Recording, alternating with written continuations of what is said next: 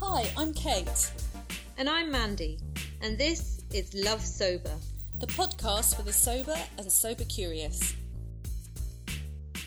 Hi there, and welcome back to Love Sober, the podcast for the sober and sober curious. And this is our last episode of 2019. So it feels quite kind of momentous. It's the end of the year, the end of a decade.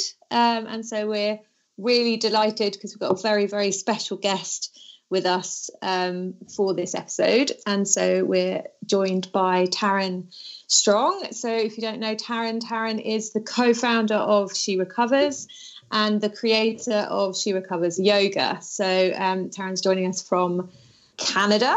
So hi Taryn, how are you doing? Hi ladies, I'm wonderful. Thank you so much for having me. And I'm really honored that this is going to be the last episode of 2019. That does feel really big. So thank you for having me. It's our pleasure. So we're going to there's two big topics, I guess, that we want to talk to you about. Obviously, the work that you do with She Recovers and yoga sort of as a recovery practice, I suppose.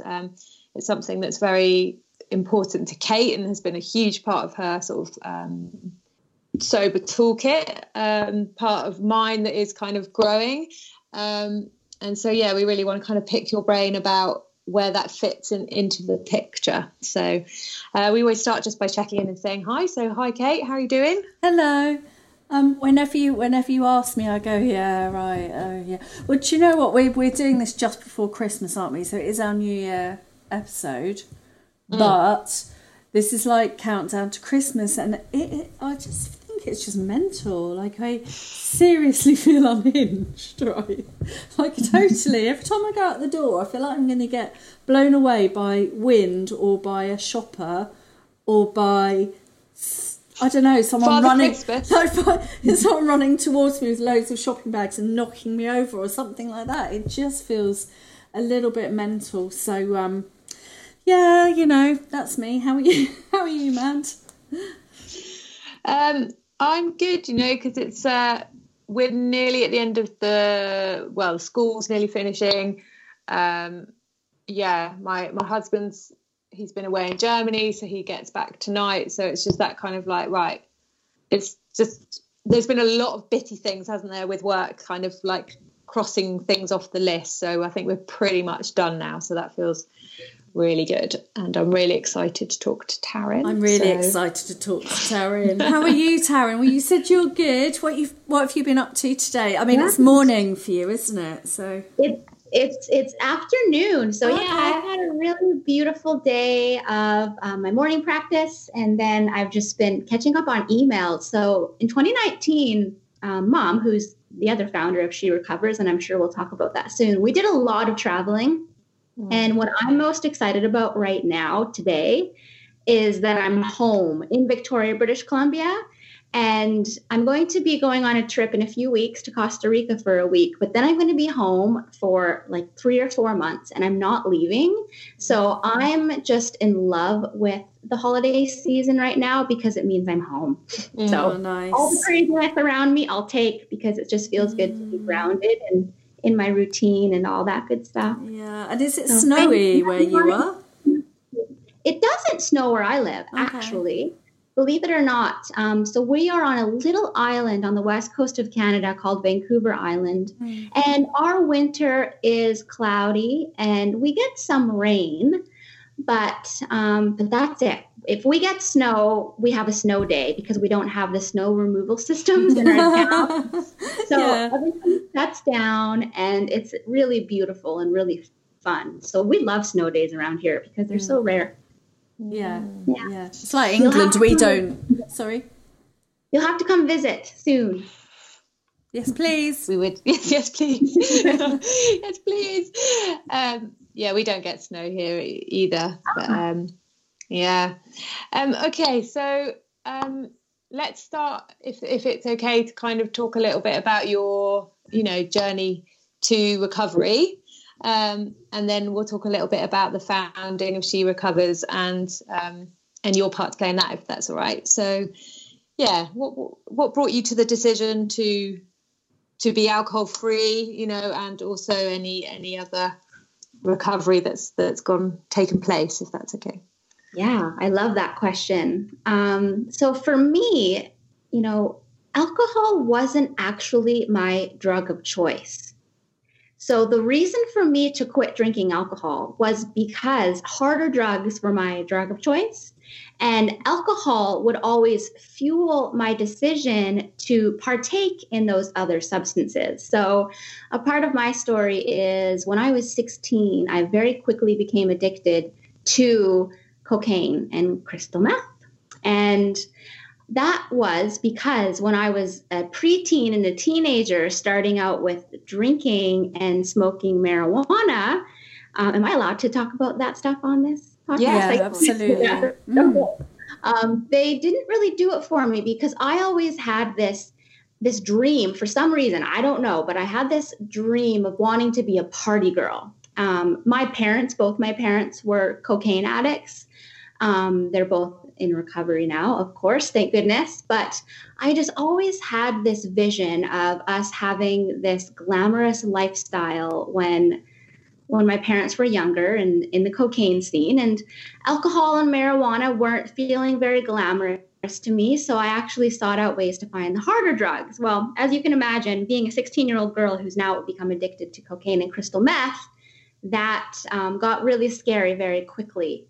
Luckily, because my mother, both parents, but my mom mainly because she was in recovery, because of her recovery and her recovery community, she was able to hold space for not only herself, but me as well, to steer me back on track.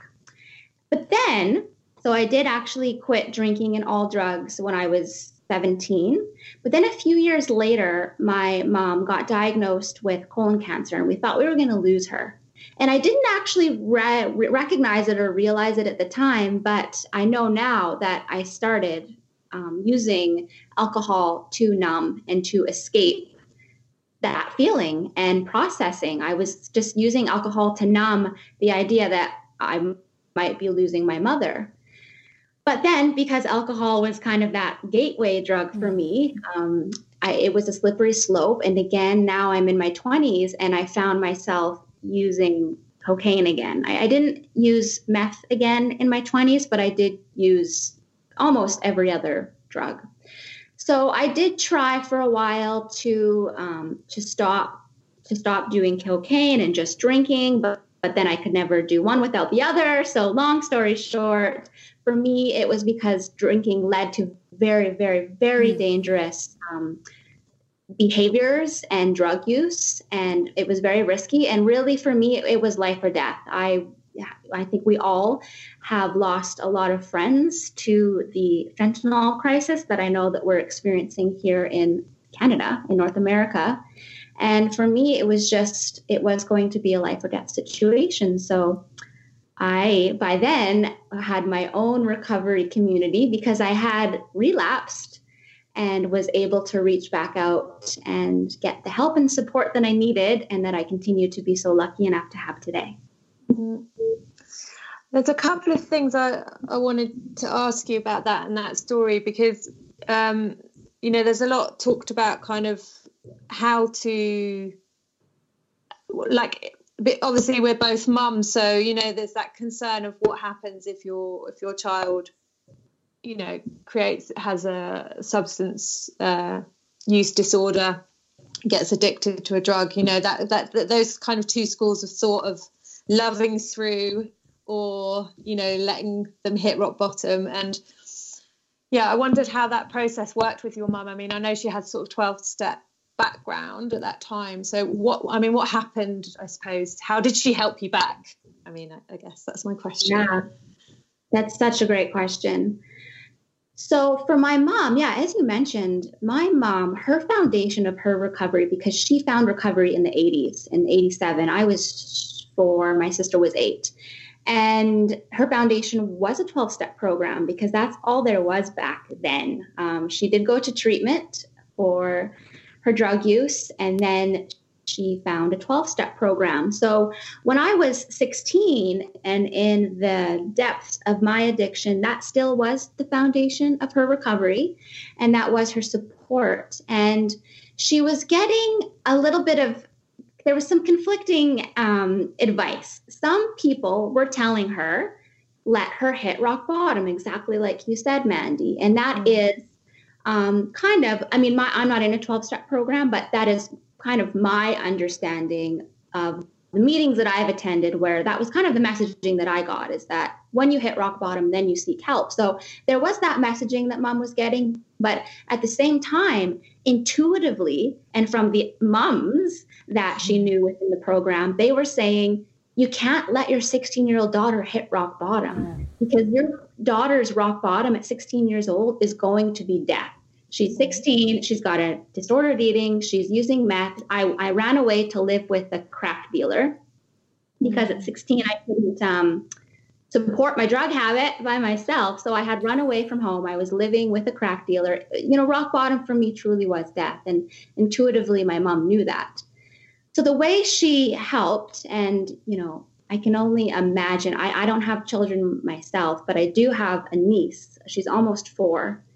Everything I do is for her in terms of my recovery and everything else. So I just can't imagine what it would be like as a parent to have their child go through this. But what my mom was able to do was, she did love me all the way through. And for me as the kid, I always knew that I had a place to land. I always knew that there were going to be consequences for my decisions that I was making, but I knew I could always go home and I would be loved and I would be supported and that I would be okay. I was carrying so much shame and so much guilt and so much self-loathing. I couldn't believe that this happened, because I was the kid. I was the child who was an honor roll student. I was a competitive Irish dancer, winning my competitions. I was a pianist in the Royal Conservatory of Music. I was the kid nobody suspected. And that was part of what led to my drug use, was I had put so much pressure on myself, but that's probably another story. But I was the kid nobody expected or suspected, and here I was. So I had so much self-loathing and so much shame. But what I knew in the deepest part of my heart is that when I decided to go home, there would be no shame from my mother. I knew that she was going to love me, and that she did love me unconditionally.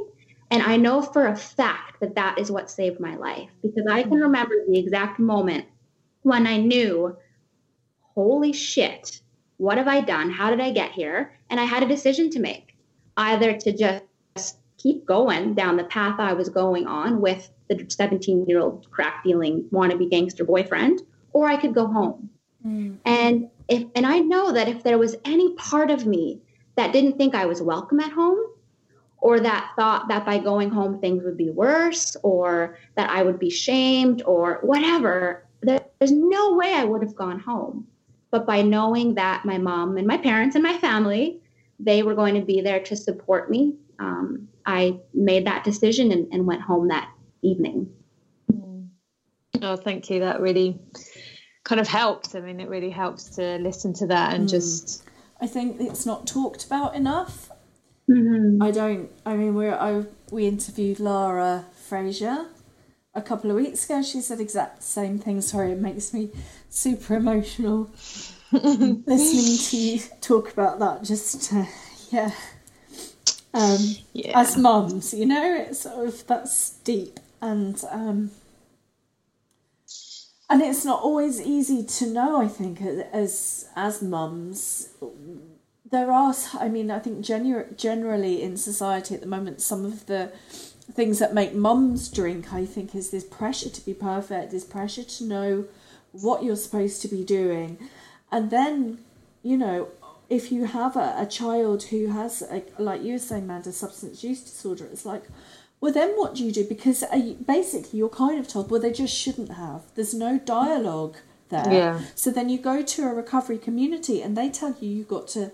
They let them hit rock bottom, and I can 100% tell you that, yes, intuitively, I don't know any mum that could do that. So what the hell are you supposed to do? And I, you know, that really spoke to me, and I think that, you know, I'd like to keep talking about this, on the podcast and having this discussion, a lot well, more. I think, I mean, it's definitely, you, it's definitely from two aspects in the sense that, well, there's the question of being a sober parent, and so when your children, which they might do, likely to experiment, how do you dialogue and kind of have those conversations, and if they present with kind of serious problems, then what do you do? And you're absolutely right. There's not enough kind of conversation about that. And what I think is, we'll get on to talking about She Recovers in a moment, but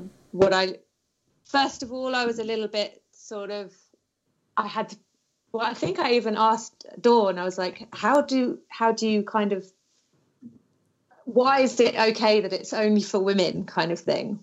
Why is there no men? And we need to look after men, and she's that sort of explanation that there is very specific issues for women, and very, and there is that knowledge, and part of that is that perfectionism thing, which I think, we all identify with. So, Taryn, if you could tell us a little bit about She Recovers and about your mom and about the movement and the principles, please. Yes, I would love to. And I just want to quickly say, because you said it, Mandy, so and it's such an important thing as well, back to the sober mom thing that I don't think I mentioned, is just, I also know that because my mom was in recovery herself, she was able to be completely present through it all. I can't imagine how hard or devastating it was for her to be present and to not have the option to numb out during that time in our lives. But because she was present, she was able to listen to her intuition and follow her intuition, know what to say to me, when I needed to hear what I needed to say. So I do think that being a sober parent is really one of the best things you can do for your kids. Mm-hmm. And they're going to do whatever they're going to do. But if you can stay present and connected to your recovery, it will guide you through the process and ultimately your child. So I just wanted to say that. Thank you. And that, beautifully put. I understand that, and that resonates with me. Having a tween at the moment is not in any way easy, and the daily sort of resilience that comes, and the kind of like you say, that intuition, somehow you find the true north somehow on a daily basis, and if you get knocked off, you find it again, and then you can recover, and then you can unpick, and then you can talk, and then you can argue, and then but it's there, and like you say, there's a presence, and there's not a disengagement. It's not easy, but there's not. Or when you do disengage, you go consciously, I'm going to walk out of the room now, because I choose to do that. But it doesn't mean I've gone self-care. anywhere. Yeah. So thank you. That really speaks to me. No, thank you. Thanks for having these conversations, because it is so important. And speaking of sober moms and recovery moms, and She Recovers. So She Recovers it has become, and it always still, I get goosebumps when I say it or think about it, it's become an international movement of women in or seeking recovery from all the different types of life challenges. So how She Recovers came to be was completely by accident, but not, right? Being able to look back on my recovery and my mom's recovery, it's very obvious how and why it has become what it is. So my mom, as I've mentioned, she's in recovery and I'm in recovery. And in 2011, my mom, because we kind of like to switch addiction to addiction to addiction. So she recovered from the substance use disorder. She got that. And then she got cancer, and then she recovered from that. And then she decided to switch it to workaholism. So workaholism. And her workaholism behavior was absolutely insane. I was so young, I don't remember ever seeing her loaded, but now I can imagine that I know what she was like, because she was so burnt out and so distracted. She would forget words in the middle of sentences. She was blacking out. She was having dizzy spells. She would hide under the covers with her laptop, hoping nobody would know that she was working. Like, she was absolutely insane. She hit a wall with her workaholism, and she was forced to take a leave of absence from work. And during that time, she decided to start blogging about how she was noticing how her workaholism was really similar to her substance use disorder. But back in 2011, people weren't really talking about it. So she was blogging anonymously. She started a blog called Recovering Dawn, but somehow within the interwebs, people were finding her blog and really resonating and writing to her, and a little community was being created. But then she had to go back to work, as one does. And now she has tried this whole work-life balance thing, and she realized that writing a blog every day, because she was blogging daily, and going back to work full-time was probably going to fuel her back into workaholism. So me being the young, cool, hip one, I knew about Facebook. She had a Facebook, but she didn't get Facebook. So I thought, well, why don't we create a Facebook page that you can still, create the community and share your thoughts, but you don't have to write a blog every night. So at that time, she thought that was a great idea. And she didn't want it to be about her, though. So her blog was called Recovering Dawn, but she didn't want this to be about her at all. She wanted it to be about women in recovery. So that's when she thought of the name She Recovers, to make it about everybody. So initially, it was just a Facebook page. That's all it was. Posting daily. This is when memes were becoming popular. So making pretty little pictures with pretty little quotes. And originally, to be honest, it was more of a place for women with substance use disorder and workaholism to meet and to gather and find inspiration online. At the same time, I had been teaching yoga, and I was studying my studies and teaching on developing my own style of yoga, a trauma-informed approach to yoga for women and men and women in recovery. So then we had a brilliant idea after the Facebook page had been around for about a year, and we had a few thousand followers, so we thought we were pretty cool. And we decided to do a yoga retreat, because we thought, what a great way for self-care for women, whatever they're in recovery from, to go meet in Mexico and hang out on a beach and do yoga. And then this is when we started to really think about our intentions and our guiding principles, which I'll talk about in a moment, because we had a lot of women reach out and say, well, I don't have a substance use disorder, but can I still come on your retreat? I'm recovering from grief, or I'm recovering from codependency, or an eating disorder, or depression, or anxiety, etc. And we realized that, yeah, absolutely. And everybody's welcome. So that's where our first intention and guiding principle was born, that we're all recovering from something. So at that first retreat, we had, there were about 20 of us, and we were all recovering from different things. But what we've noticed, and what we know now, we all know now, right, is that some of us use substances to cope. Some of us, that's our coping mechanism. Not everyone, though. Really, what's underlying all the other stuff is usually the same stuff, right? Like we're all recovering from life. We're all recovering from being a human right now. And we're either using relationships or sex or shopping or booze to cope with it. But the actual underlying stuff is all the same. So that was really beautiful and really powerful. So what She Recovers has organically evolved into is we create online, and when I say we, I mean all of us, including whoever's listening right now, and Mandy and Kate and women from all over. We're creating online in-person experiences for women to connect, support, and empower each other. So online with online sharing circles, or online with social media. We have online programs. We have online coaching, of course, in person with retreats and events and workshops and sharing circles. So just trying to find all sorts of ways for women who are wanting recovery from whatever to have access to the resources in the community. Because, we can't do it alone, whatever we're recovering from. And the good news is we don't have to do it alone, right? So our intentions and guiding principles, this is what has been a co-creation of all the women who we have had the honor and pleasure of crossing paths with over, what is it? Oh my gosh, it's going to be almost 10 years. So we say we're all recovering from something. We believe in early intervention. We don't have to hit rock bottom to pursue recovery in any area of our lives. There's 10 in total. So number 3, recovery is a journey to wholeness. We take care of our mind, body, and spirit. Collaboration, not competition, is the only way forward. We're stronger together.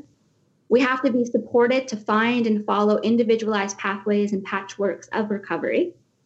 We focus on our strengths, not our defects. This is how we change. We learn from and make peace with our past so we can live fully in the present. Connection is our sole purpose. We inspire and support women of all ages and backgrounds to find hope, health, and happiness in recovery. We understand that the practice of radical self-care is paramount to our well-being. And lastly, when we're ready, we recover out loud so that women who are struggling can find and join our movement. Awesome. Yeah. And I'm like, yes. And can I say yes? And a yes to the 4 and yes to the 5 and yes to the 6. It's so interesting, isn't it? Like the online thing that telling our stories has allowed people, and we're, in my experience has been women online to do that. It's like it's like the oral tradition. Through sharing our stories, we've been able to realise that we need to tell them, to sit together, to breathe, or whatever it is that's working. This holistic sort of patchwork, you say, don't you? Yeah. I love that it resonates so strongly. Yeah. And I just like, so, because I just explain sort of I've talked about She Recovers a lot on the podcast already and the impact that it had on my recovery journey, I suppose. And I feel so blessed. I mean, it was such a random thing, but when I set up my Instagram account, I'd stopped drinking for a year, and then that classic thing, my mental health got better, and I thought, like, I live in France, so I can moderate that old chestnut.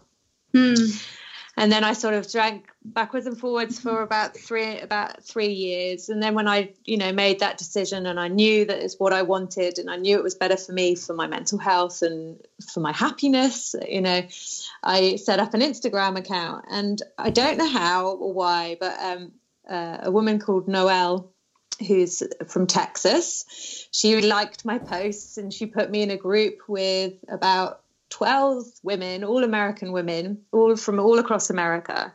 So there was Jen James and Deanna, and who else? Jill. And they sort of introduced me to what was going on, I suppose, in the States. So I heard about the Unruffled podcast and about She Recovers. And so I started researching, and I was just like, oh my God, this is it. This is the thing. This is the mothership. This is, this makes sense to me. And then all those girls were talking about going to LA.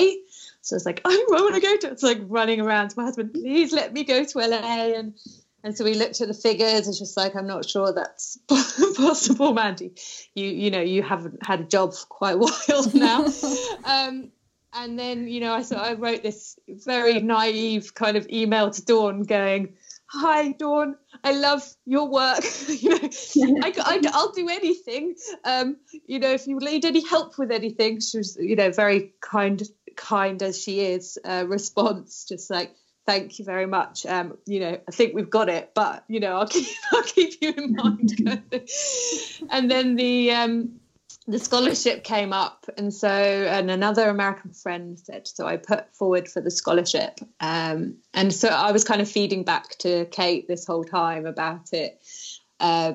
And then I got a scholarship place, and I literally ran around my house, screaming with excitement. And what was so interesting was because it was nothing to do with my problems with alcohol. It was a calling to other parts of my story, about trauma, about relationships, about, many, many things. And that concept that, we're all recovering from something, it was just like, okay. And my mental health, it was just like, okay, this isn't, I felt like I quote unquote dealt with alcohol, and that was, as you say, it was my coping strategy for the things that were underneath.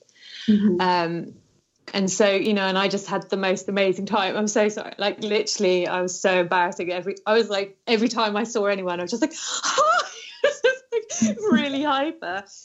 Texting Kate all the time, you know, like, oh my God, we've got to read Tara Moore, you know, you've got to check out Shane Booth, like sort of just feeding all this sort of so information in. And yeah, and I made the decision then that I wanted to be a She Recovers coach, which I am now. I've just finished. So is Kate. So we are both designated coaches. So that's amazing. And we're going to be working to kind of build the sharing circles and people's knowledge and kind of that the She Recovers movement in Europe, I suppose, which is so exciting. And we're so excited. Thank you so much. And this all resonates very strongly with me, because my path was, I was in some online communities, but it was still, we were still sort of stuck in some of that language around, I suppose, 12 steps and looking at what was wrong almost, I don't know, rather than, and I knew, and this is sort of like, I suppose, my recovery was, I was very, there was not a meeting of my core values, which were very positive. It's about transformation. There was a holistic, there's a spirituality there that was way back, you know, from when I was a teen. And I started, you know, studying the science of happiness, of awe, of neuroscience. An amazing yoga studio opened up near me, and I started practicing yoga, and it all converged, you know. And so when Mandy introduced me to She Recovers as well, and I started reading, I was like, yes, this is what I've been saying. This is what I was like, it's fine to, you know, like, we can look at the full moon and feel really good. I got told off talking about the full moon on a sober forum once because it wasn't on topic, right? I was like, what? So it's like everything else, isn't it?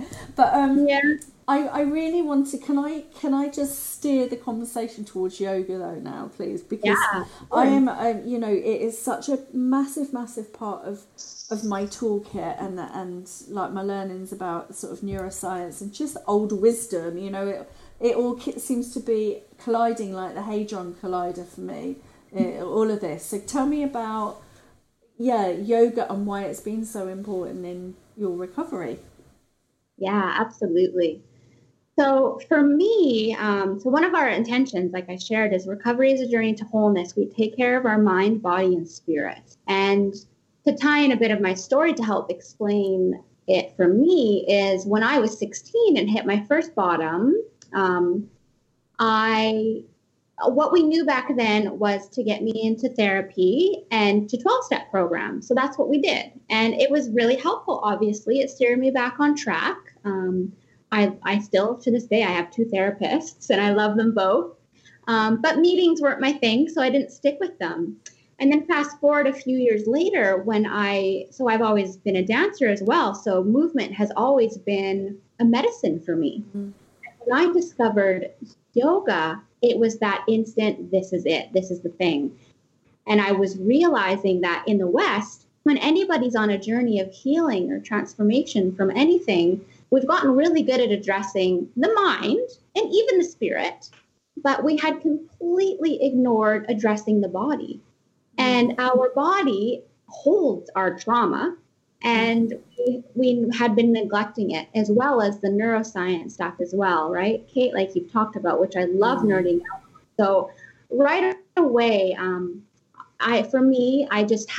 I felt and feel to this day after practicing yoga, whether it's if I only have 5 minutes to do a few stretches or a full hour or longer, I completely have this tool available to me anytime, anywhere to shift anything in any given moment. It works every single time. Guaranteed, every single time it works for me.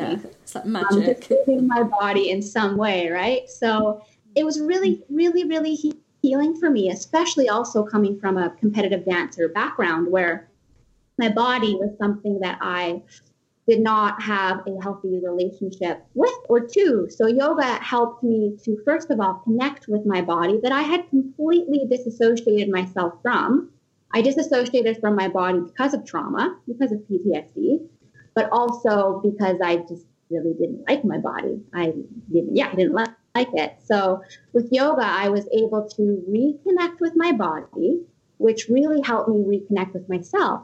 And when I decided that I wanted to be a yoga teacher when I grew up, I knew that I needed to develop some type of recovery, some type of class that was specific. At the time, remember, I was focusing just on substance use disorder, but specifically for trauma survivors and recovery, since that was my experience and what yoga had helped me to heal. So important to help us release what Nikki Myers, if you know Nikki Myers, she's developed something called the Yoga of 12-Step Recovery. She calls them the issues in our tissues. So everything that happens to us, we store in our body.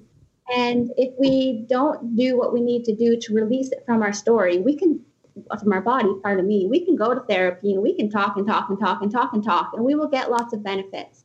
But until we have also released it from our bodies, we're going to see chronic fatigue or chronic injury, repetitive injury, disease, cancer, etc. It is going to affect the body in all sorts of different ways.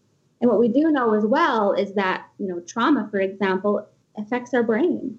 So yoga, well, there's something called part of our brain that's affected. There's a lot of areas, but I'll quickly nerd out on this because Kate, you love your Yes, we love a nerd moment. So the Broca's area of our brain, it has to do with our speech, and it is very, very affected from trauma. And sometimes if we're experiencing trauma, and trauma is different for all of us, right? There's a wide spectrum of trauma. What I consider traumatic, you might not, and vice versa. But when something traumatic, like, I don't know, almost getting hit by a car for riding our bicycle or other traumas happens, it affects the Broca's area of our brain. And that's the area of our brain associated with our speech. Sometimes we experience something and then we're told, oh, you should go to therapy. And we're going to therapy and we're being, first of all, asked to speak about the unspeakable, or we actually can't speak about it because we literally can't speak about it. The area of our brain to do with speech has been affected. Also, there's a part of our brain called the interoceptive system, and this is a bunch of different pathways.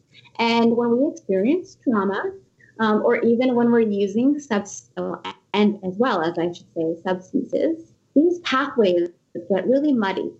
And when they're muddy, two things are going to happen. Either we're going to start numbing, so we're going to physically numb, we won't be able to feel our body, or we might start to numb emotionally, or the opposite happens and we experience a lot of flooding. So we will be really, really sensitive to physical touch, or we will feel like we're too sensitive. Maybe even people will tell us we're too sensitive or we're too much because we're flooding emotionally all the time. What we now know, thank goodness for neuroscience and the power of our brains that we can literally rewire them with neuroplasticity, we now know for a fact that by simply bringing our awareness to sensations in our body, or bringing our awareness to maybe areas of the body where we can't feel sensation, that rewires our brain. That strengthens the interoceptive pathways in our brain. So that's why yoga is a really beautiful practice, and why in a trauma-informed practice like She Recovers Yoga, for example, you will notice a lot of verbal cues to simply feel your feet connected to the mat. Notice if you can feel your feet connected to the mat, or notice if you can feel the sensation of your breath, or if you can't feel the sensation of the breath. So lots of guidings to get that part of our brain firing up and rewiring and re-strengthening. So that's, I think I'm rounding. I'll keep going for hours. You know me. So I'll stop there. But those are just a few of the very, very tiny reasons why having yoga in a recovery toolbox is really beautiful medicine. It's absolutely fascinating. And thank you, because that's, more than I knew about it. So fascinating. It's more than I knew. I've read some stuff, but I'd forgotten some. And I remember about the interoceptive stuff. And isn't that, and there's the one of my favourite things, and we've talked about it before, but I've done that thing where I kind of go, oh, and there's this really interesting fact, but I've probably got it wrong. But the vagus nerve, the vagal nerve. So much study about the vagus nerve right now. I know, and I just love it because I always think of Elvis as well. Like being in there. I don't know why, but it like makes me really happy, and it's glittery and sparkly. I don't know, but yeah, I just love that. I know for a fact, like it's kind of insane, isn't it? Because talking therapies have become the go-to for, you know, decades and decades and decades, and like you said, it's just a tiny part of the picture. And the whole working physically, I mean, I think everything's really moved on, like in the last, I don't know, maybe even just 10 years in terms of awareness of somatics and trauma. I don't know whether it's just because we talk about it, Mans, and you've really you know, like it's now really on my radar. Yeah, I mean, because I'm doing EMDR at the moment, so I kind of, when I've recovered, because it is, you know, very hard work, but it's fascinating in terms of that neuroplasticity and you know, sort of the brain and the right and left side, and the exercises we always do at the end are always kind of to, you know, reconnect and recross the brain over, and, you know, we sort of push on the wall, and there's a lot of physical things just for me to come back to present, and and I can see that that's very much the same kind of linking as a trauma-informed yoga. So I know for me as well that I just think, I know that when I don't do it, I don't feel okay, and when I do practice regularly, then I feel okay and I feel balanced. And it's so much about just simply, you know, we were talking about recovery as a word. We didn't like it, and then we made friends with it, and then we fell in love with it, and we've been talking, haven't we? Because we're both in love with words, I guess. And there's something for me about the recovery thing of just like, you know, recovering our balance on a daily basis from the prevailing winds of whatever crap's kind of coming at us. And I know that for me, it's sobriety 100%. But yoga definitely just helps me stay balanced, and it's got to go there. It's just got to be there in the toolkit, hasn't it? I mean, it's like, it just has to be.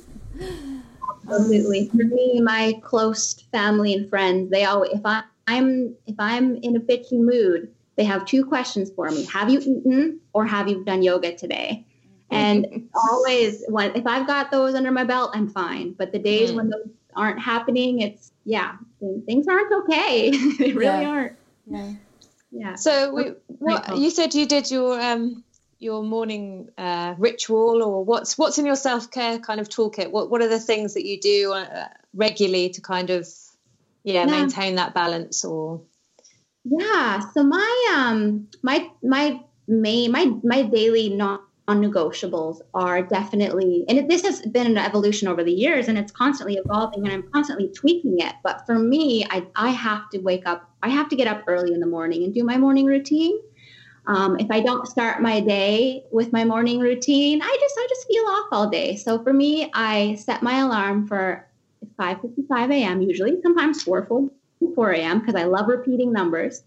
And the reason I like to get up at that time is I love this time of year. It's so dark and it's so quiet where I live. So I love the peace and quiet all to myself first thing in the morning. And I first wake up and I do I meditate, but I meditate in bed under my blankets, ladies. I'm not that person. Maybe one day I will be, but I'm not that person who gets out of bed and sits in silent meditation in the morning. Not yet. So what I do is I put my headphones in and I will go on to like Insight Timer or any other type of meditation app that you prefer. And first I listen to affirmations. So an app that has positive affirmations. So just so I get that positive stuff going on first thing in the morning, because they say the first 5 minutes of our day, when we are waking up with the brain waves that we're at, our brain is super programmable. So I start right away with the affirmations. That's usually about 10 minutes. And then after that, I switch to a style of meditation called binaural beats, BINAURAL. And there's sound waves and frequencies that, again, work with our brain waves. So You can have binaural beats that you listen to before bed to help you with sleep, or you can listen to ones in the morning that will help with energy or focus and all that fun stuff. So then I listen to those for 11 minutes. And then I get out of bed and I do 3 minutes of spinal waves. So cat-cow curls for the yoga, to get my spine awake. And then I still have my headphones in, and then I dance for 1 to 3 songs, depending on the day. The song is always different, whatever I'm feeling that day, but I dance around for sometimes 5 minutes, sometimes longer. And then after I've moved my body in that way, I sit down and I pull from my tarot deck to get my reading for the day. And then I drink water and I make my morning warm drink. So that's my morning.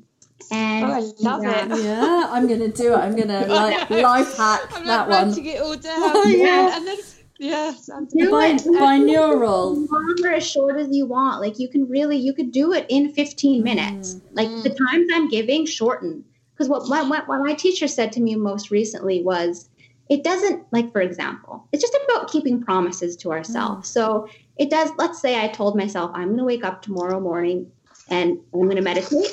It doesn't actually matter if we meditate for 1 minute or half an hour. All that matters is that we do it because we told ourselves we were going to do it. Yeah. So that I don't know, just hearing that really helped me simplify my morning routine, and it helped me be okay with being someone who meditates in bed before I'm ready to start moving my body yet. Yeah. Yeah. And then, I mean, that's another part of She Recovers that you're developing is She Recovers dance, right? So that's something that really interests me, because I think part of, I was very into the rave scene when I was, in the 90s, lots of festivals, and that's all I did. And I used to dance before I kind of, I never saw it as a hobby because it was, obviously to electronic music at 5 a.m. But when I sort of grew up, I didn't dance anymore. And it's definitely something that's come back in. I mean, I dance regularly, kind of, and music can shift my mood incredibly, like literally just been like, no, that's not it. And I can switch a song, normally disco. If all else fails, disco will put me like back in a good mood, and it's incredibly powerful. So what's the plans with She Recovers dance?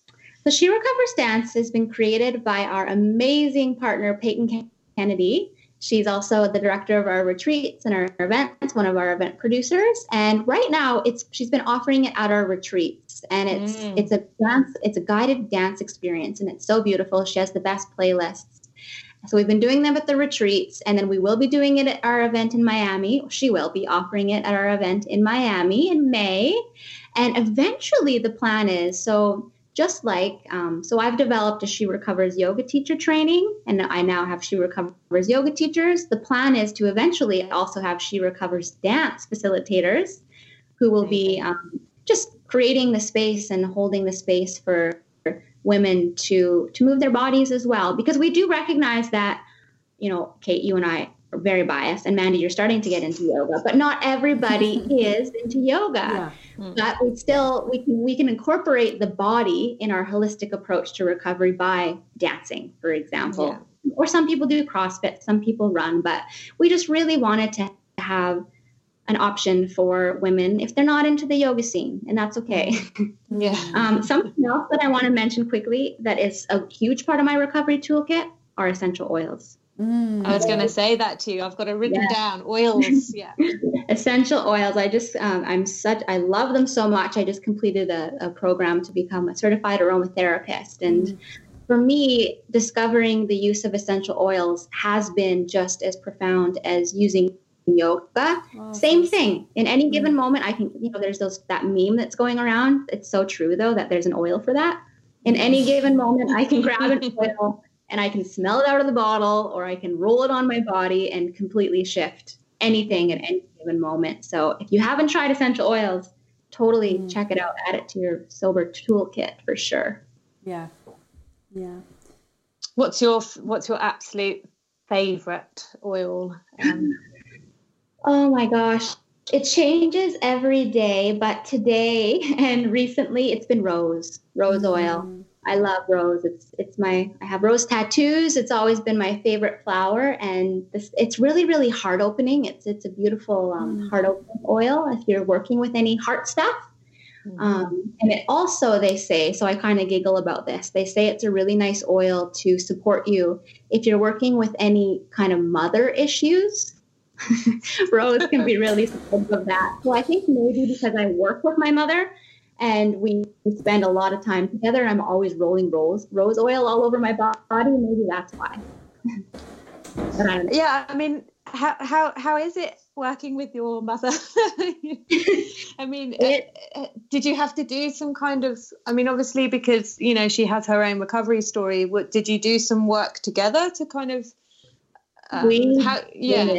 Yeah, great question. So we, again, us working together has been an evolution as well. And I can say that because we both have our own recoveries, that's the only way we can work together. We joke, but it's true. We have this woman, I guess some might call her a couples counselor, a couples therapist. So we go see her sometimes when we need to do some clearing. We haven't seen her in a while, which shows progress, I think. But we did have her because we needed that, like, someone who doesn't know us, this unbiased third party, to just go talk some shit out and to be able to learn how to communicate more effectively. And, you know, with that, although we would go to those sessions to talk about work-related things, when we would get to the bottom of it, it was totally shit from what I was using, for example, or from way back when. That was the actual like root cause of why we were having some communication problems. So we work together. I can honestly, so happy to report to you, we work together beautifully now. We're completely different in every way, but that is I think that's what works for us. That seems to be the magic for us. And because of our recovery and our toolkits and our amazing women who support us, such as you two, we are able to just put our shit aside and just focus on the mission and why we're doing what we're doing. This isn't about us. This is about helping as many women as possible find recovery and live. And so, yeah, we just have to get out of our own way, and we're really good at reminding ourselves when that needs to happen, or reminding each other, I should say. And what else is in your in the toolkit? So yoga, essential oils, dancing, tarot cards, early mornings, early nights. I used to call myself a night owl, and that was not a good time for me to be up. Like if I'm not in bed by 9 or 10, it's that's when, you know, the mind starts getting a bit weird. So I love, part of my toolkit, I do consider going to bed early a part of it. Yeah. I stopped drinking coffee a few years ago, so now a part of my toolkit are, like, I love warm teas I love making a warm cup of cacao, like hot chocolate every morning. And I consider that a part of my toolkit because it just feels really nourishing. Spending time with my niece is the best medicine ever. She reminds me of, you know, why we do what we do. It's, you know, the next generation. They're looking at us. They're watching us. They're wondering what's going on here. So she's a really big reason and reminder for me. Like we talked about before, Kate, I can't remember if it was recording or not. I'm sorry. Full moon. You talked about the full moon. Oh, yeah. And moon rituals, new moon, full moon, solstices on Saturday. And it's more exciting to Christmas. Like really honoring and in rhythm with the seasons. Yeah. Another layer of my recovery has been reclaiming, you know, that I'm a witch and recovering from witch wounds that have been in my lineage forever. So a part of my toolkit is a lot of that type of stuff as well.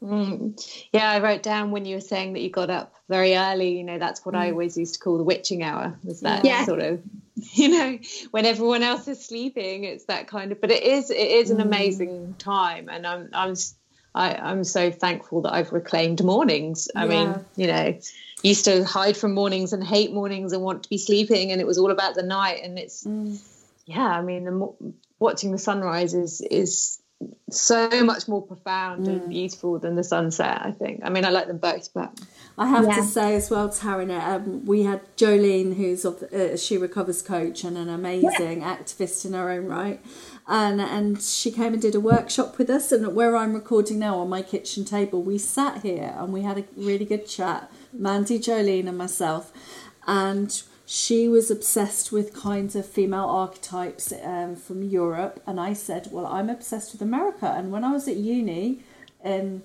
the 80s, my dissertation was on neo-paganism and feminism in North America.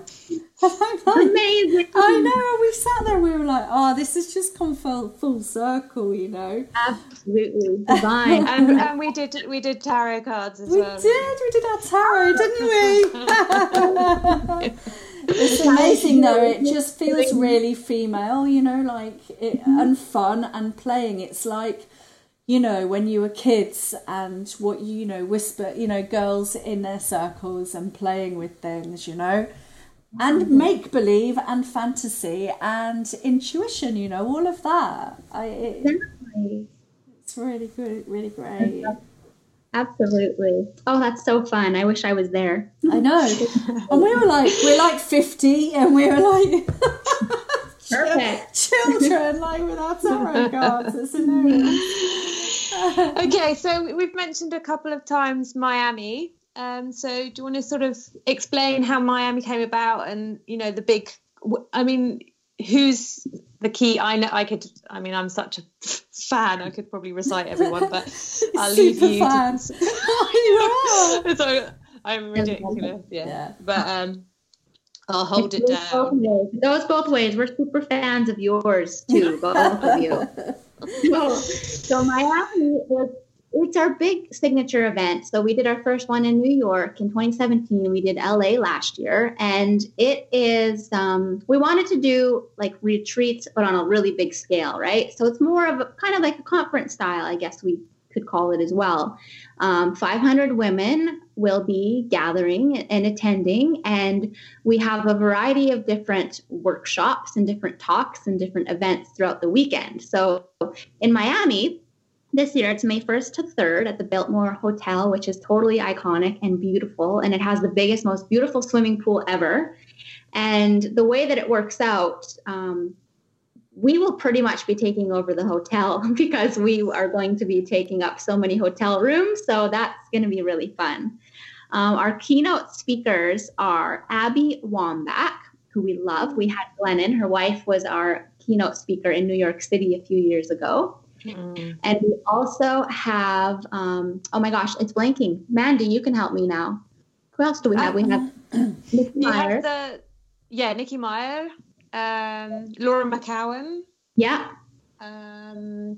The priest. Nadia. Yes. Yeah. Nadia, I can't remember her last name, but she's amazing. She's a Lutheran priest and she's in recovery. She's got a really cool story. And we're just finalizing our Sunday speaker at our foundation brunch as well. I should know this by now, but I don't. I'm sorry, ladies.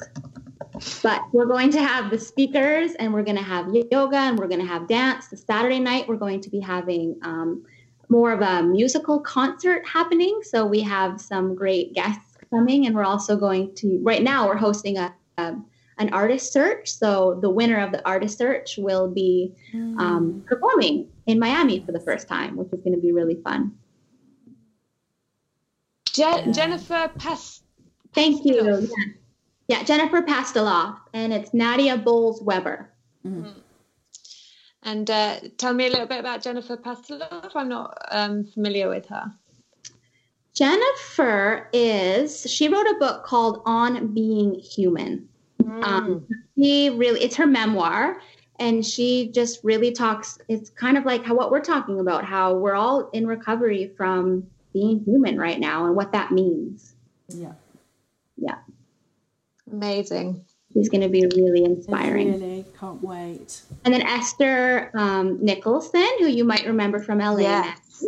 And Mela Ruda Davenport and Valerie Mason-John as well. Amazing. Those are the big ones, the big keynotes. Yeah, I'm so excited about Abby Wambach. I think those guys doing amazing things. Absolutely. They really are.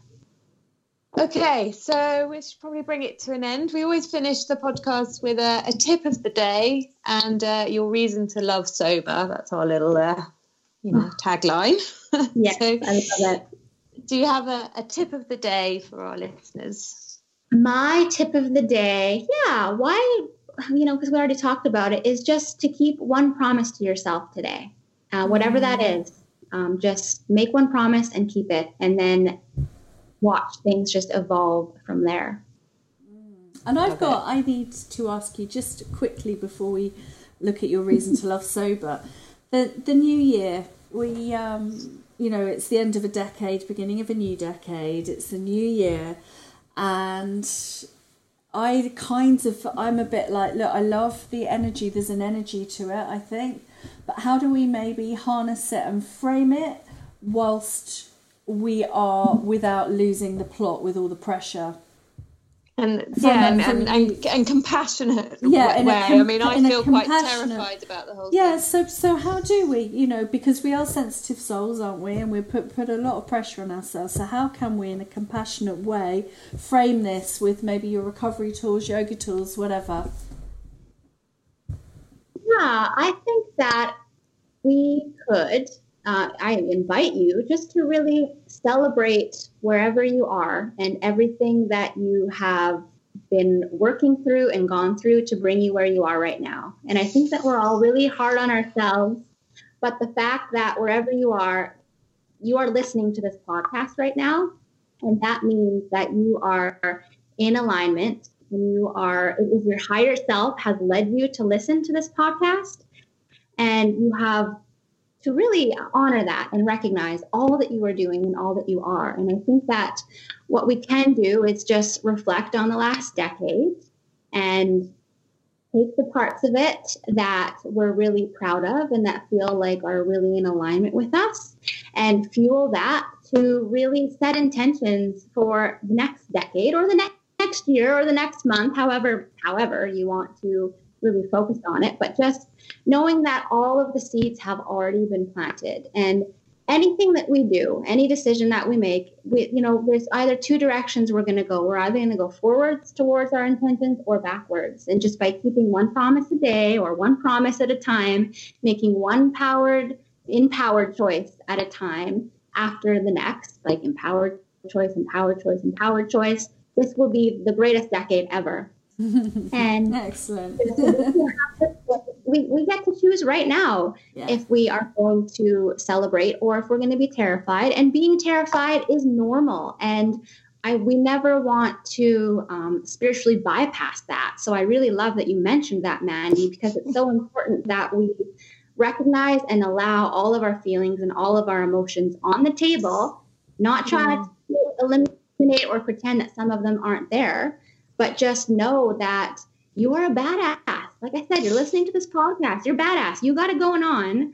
And just set the intentions and make them big. Really, honestly, recovery is the greatest gift you're ever going to give yourself. And it is going to make your wildest dreams come true. I promise that. That is the guarantee. Beyond your wildest dreams. Because life I'm living, and I'm going to speak for everyone I know in recovery, I couldn't have even imagined this. It's nothing like what I imagined. And I wouldn't have given myself enough credit for where I am now. So for this next decade, just think really big, and just I believe in you. And if you're ever having moments where you are forgetting what a badass you are, please just reach out to someone and they will remind you. You've got those people in your corner.